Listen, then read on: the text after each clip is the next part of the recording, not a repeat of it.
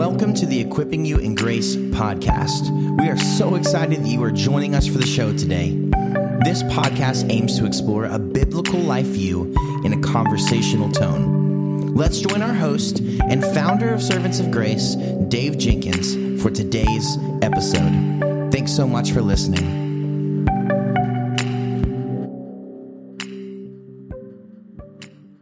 Welcome back to the Equipping You in Grace podcast. My name is Dave, and I'm the host for this podcast. And this episode is brought to you today by Lexham Press. Visit the Lexham Press blog at blog.lexhampress.com and receive 2 free ebooks for subscribing to their updates. One of these is the Ephesians commentary in the EEC series, which D.A. Carson calls unquestionably the best technical commentary on Ephesians. Today's guest is Dr. John Frame. And Dr. Frame, I want to welcome you back to the Equipping You in Grace podcast. It's always great to talk to you, sir. So welcome to the show. Dave, good to be with you and with your listeners. Thank you, sir. Can you please catch us up a little bit on what's been going on in your life, marriage, ministry, and some of the current ministry projects that you're working on? Yes, I retired in May of 2017. I'm still catching up on some book projects. I expect that in this year, Lexham will publish my book, We Are All Philosophers, and I'm continuing to work on that book with their editors. I also have a project going with my colleague Steve Childers of Pathway Learning, some of my earlier work and put it into a form that can be easily used by church planters around the world. So those are the main things. I also do a lot of correspondence, and I'm also writing some short theological articles for various series. Oh, excellent. I'm really looking forward to reading your future work. I know it'll be excellent as always, sir. So thank you for writing for the church. Thank you. Can you please tell us a bit about your book, Nature's Case for God, a brief biblical argument, why you wrote it, and how you hope it's received? Okay, well, several years ago, I published a book called Theology in Three Dimensions. I'm always dividing things into threes, and the first dimension is what does Scripture say? The second dimension is what is the situation that it applies to? And the third dimension is how does it relate to me, my person, my inwardness? And so I call the first perspective the normative, the second one the situational, and the third one the existential. Now, I thought then that might be useful to write a similar book on apologetics, because all these years I've taught both theology and apologetics. Apologetics is the defense of the Christian faith against unbelief.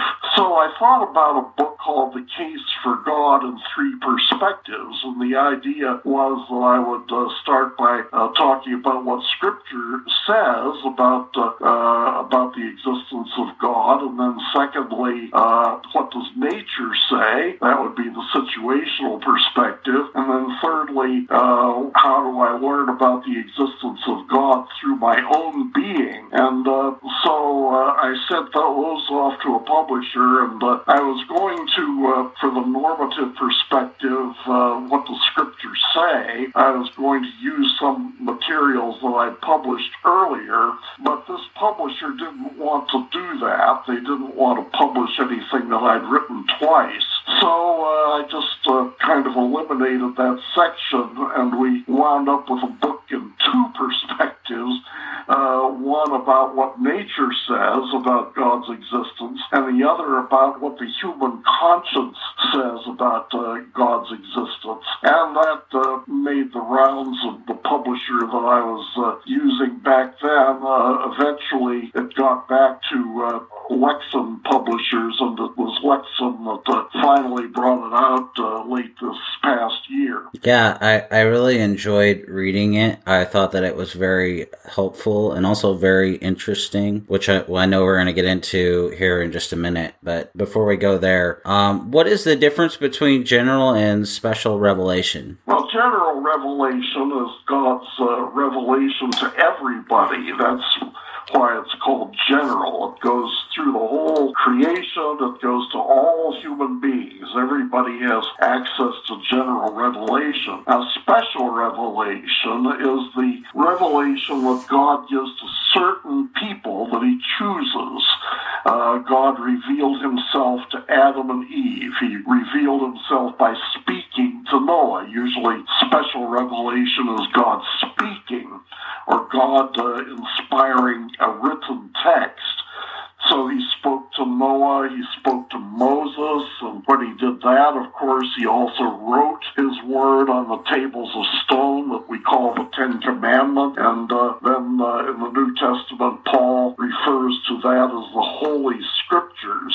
So special revelation is God speaking to particular people, either orally or in writing, and that's what we have in our Bible today. Yeah, that's really, really helpful. Thank you. Why is it required for anyone, in particular those in the presuppositional school of apologetics, to give an argument for why they believe in natural theology? Well, some presuppositionalists don't like natural theology. Presuppositionalism, of course, is a type of apologetics that emphasizes the authority of God's special revelation, the authority of the Bible. And so presuppositionalists are a little bit suspicious when somebody comes along and says, well, we can know God everywhere, you know. We want to direct people's attention to the Bible. So there's a little bit of suspicion of what's called natural theology, which is supposed to be a theology that's done that we have access to through general revelation alone. But the thing is that even in the Bible itself, the Bible says that people know God, that people all over the world, wherever they come from, they all know God. This is Romans chapter 1, around verse 18. They know God through the world that he has made, and they clearly know him. And they don't just know facts about God, they know God. And so the Bible itself tells us that it's possible to know God from the natural world. Now, people, of course, don't come to believe in Christ that way. Romans 1 says that they suppress that knowledge that they have. They suppress it in their unrighteousness. But nevertheless, they are responsible to that knowledge. If they suppress it, they bear the blame for suppressing it. And so the Bible tells us that God is known in the natural world and that people are responsible for believing in God based on this revelation in the natural world. So what I've tried to do in my book is to ask, what does the Bible say about natural revelation? Now, the Bible does affirm natural revelation. And so what does the Bible say that you can know through general revelation? That's a synonym for natural revelation. What does the Bible say that you can know through general revelation about God? I think that's really helpful. And just maybe just a follow-up question, because I think that some people, especially in the presuppositional camp, I've never been one of these people, but I know that there could be other people. You know, they might be like, well, tell me a little bit more about, you know, how important this natural theology is to the rest of theology. Well, I am a presuppositionalist, and I've defended presuppositionalism in other books, but the present book is not a book mainly about theological method, but since you ask about how useful I think natural revelation is, I start with Acts chapter 17, where Paul is preaching to philosophers at the Acropolis in Greece. And these were philosophers who had various views. Basically, they were materialists. So what Paul does, and Paul, of course, knows that most of them didn't know the Hebrew Scriptures. So he doesn't preach based on the Scriptures. He preaches based on their experience. And he says, look, you've been worshiping all these idols all around ground. He says that, none of these idols is deserving of worship. None of these idols deserves the kind of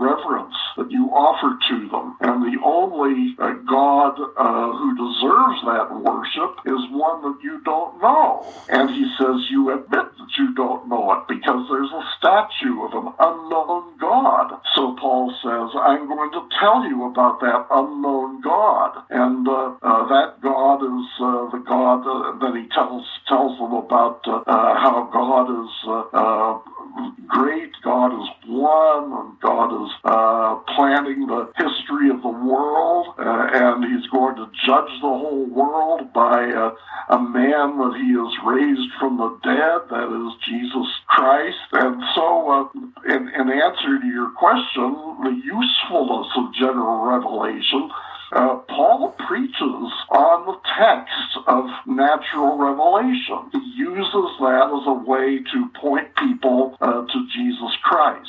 That is a great answer. Thank you so much, sir. What is the witness of the created world? Well, the witness of the created world is that the world comes from the hand of God. It doesn't come from an impersonal principle, as some philosophers think. It doesn't come from some religious group of gods like the pagan Greeks thought. It comes from one God who is personal and who has made the world with his own hands. And as I go through the book, I emphasize that nature tells us that God is great, that God is one, that God is wise, that God is good, and that God is present with human beings. And that's the first half of my book, Nature's Case for God.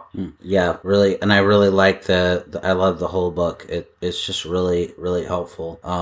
In part 2, you write about 4 types of conscience. Can you briefly outline the 4 of them for us? Yes, well, in part 2, I go from the situational perspective to the existential perspective. I go from the witness of the created world to the witness of human nature, because, of course, human beings are a revelation of God, too. Genesis says that God made human beings in his image. So we can learn about God not only from the world outside ourselves, but also from ourselves, from the world inside ourselves. And there are a lot of ways that you can talk about this, but I decided to focus on conscience, because conscience is that voice inside us that keeps reminding us of who God is and what he requires of us. And so I talk about 4 different kinds of conscience that the scriptures mention.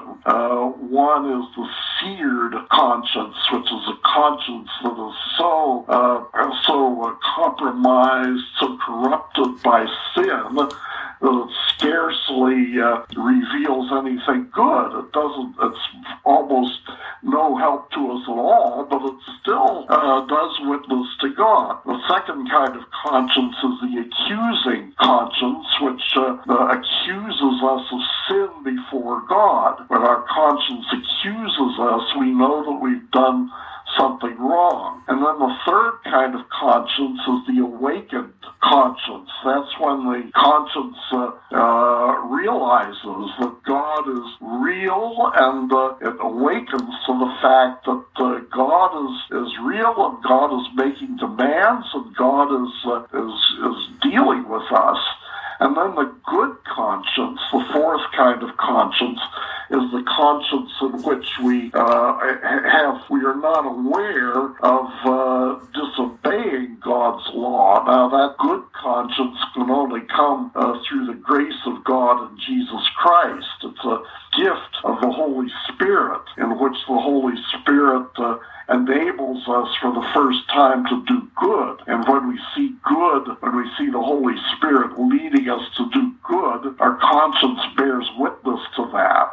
And so we call that the good conscience. That's very helpful. Just a follow-up question. How important is it that Christians have a good understanding of conscience? Well, I think it's very important. I think there's a lot of confusion today. In our culture, people are always talking about morality and talking about ethics, and people are always accusing one another of doing something right or doing something wrong, and people are very reluctant to accept any criticism. They're very reluctant to go along with anybody who tells them they are wrong. So we have this back and forth debate every day about morality. The trouble is, hardly anybody understands what the standards are. How do you decide when somebody's doing right and when somebody's doing wrong? And of course, the Bible tells us that the only way we can know that is by referring to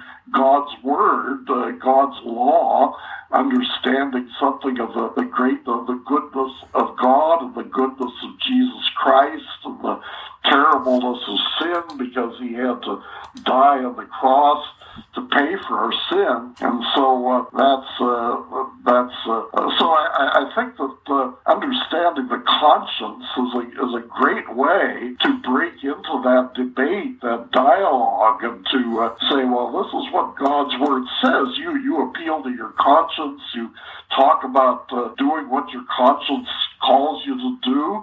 Here's what the conscience is. The Word of God tells us what the conscience is.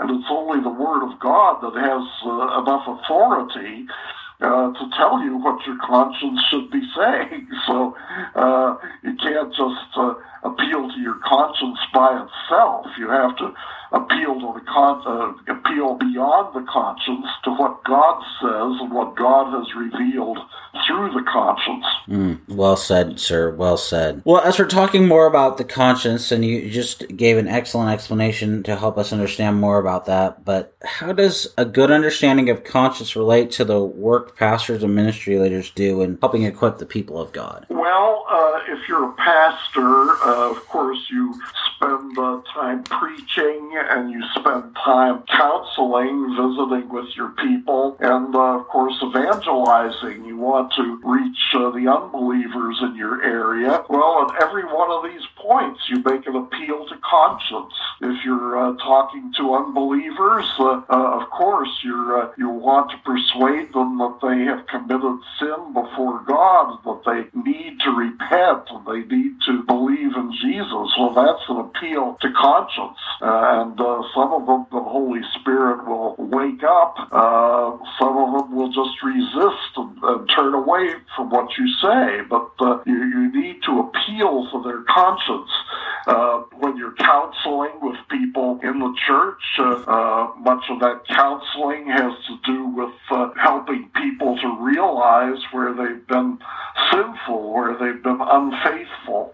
And that's always an appeal to conscience. Sometimes people are filled with false guilt.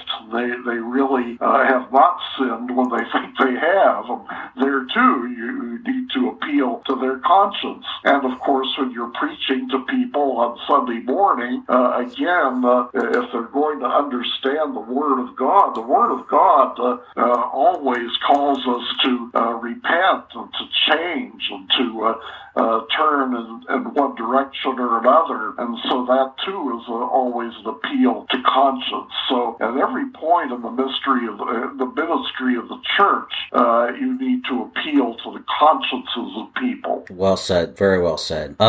Just as we wrap up this conversation, Dr. Freeman, it's been very helpful. Thank you. Can you give us a few takeaways that you would have for our listeners from your book? Well, I think the book will give you some idea of how people in the business of theology and apologetics have talked about God's general revelation. But beyond that, I mean, so as I say, I think one way of reading the book is just to get some information about theological discussions. But beyond that, I think that the book enables us to really rejoice in the depth of God's general revelation. We think of the Psalms, for example, and people in the Psalms, they look out at the creation and they say, "Oh Lord, our Lord, how excellent is your name in all the earth." So as we're persuaded that the natural world is really God's creation, when we look out there, we see such wonderful things. We see evidence of God's wisdom and God's oneness and God's goodness and God's presence, and that certainly has to fill us with thanksgiving that He is real, that He's with us.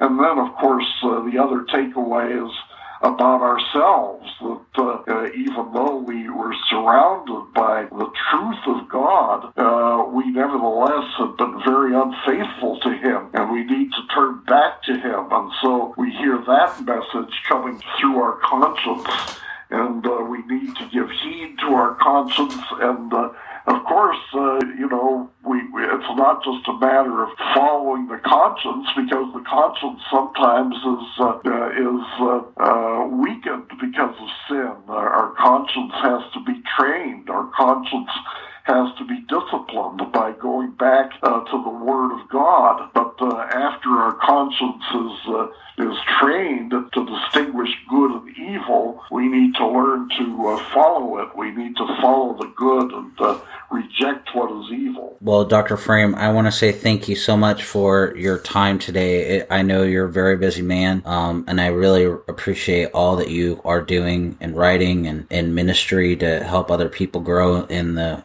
Word of God and the grace of God. So please know that you're very much appreciated, sir. Well, thank you, Dave. It's been good to be on your podcast with you. Thank you, sir. I'd like to thank Lexham Press for sponsoring today's episode. Don't forget to visit blog.lexhampress.com to receive a free commentary on Ephesians and a great book on preaching, both free for subscribing to their updates.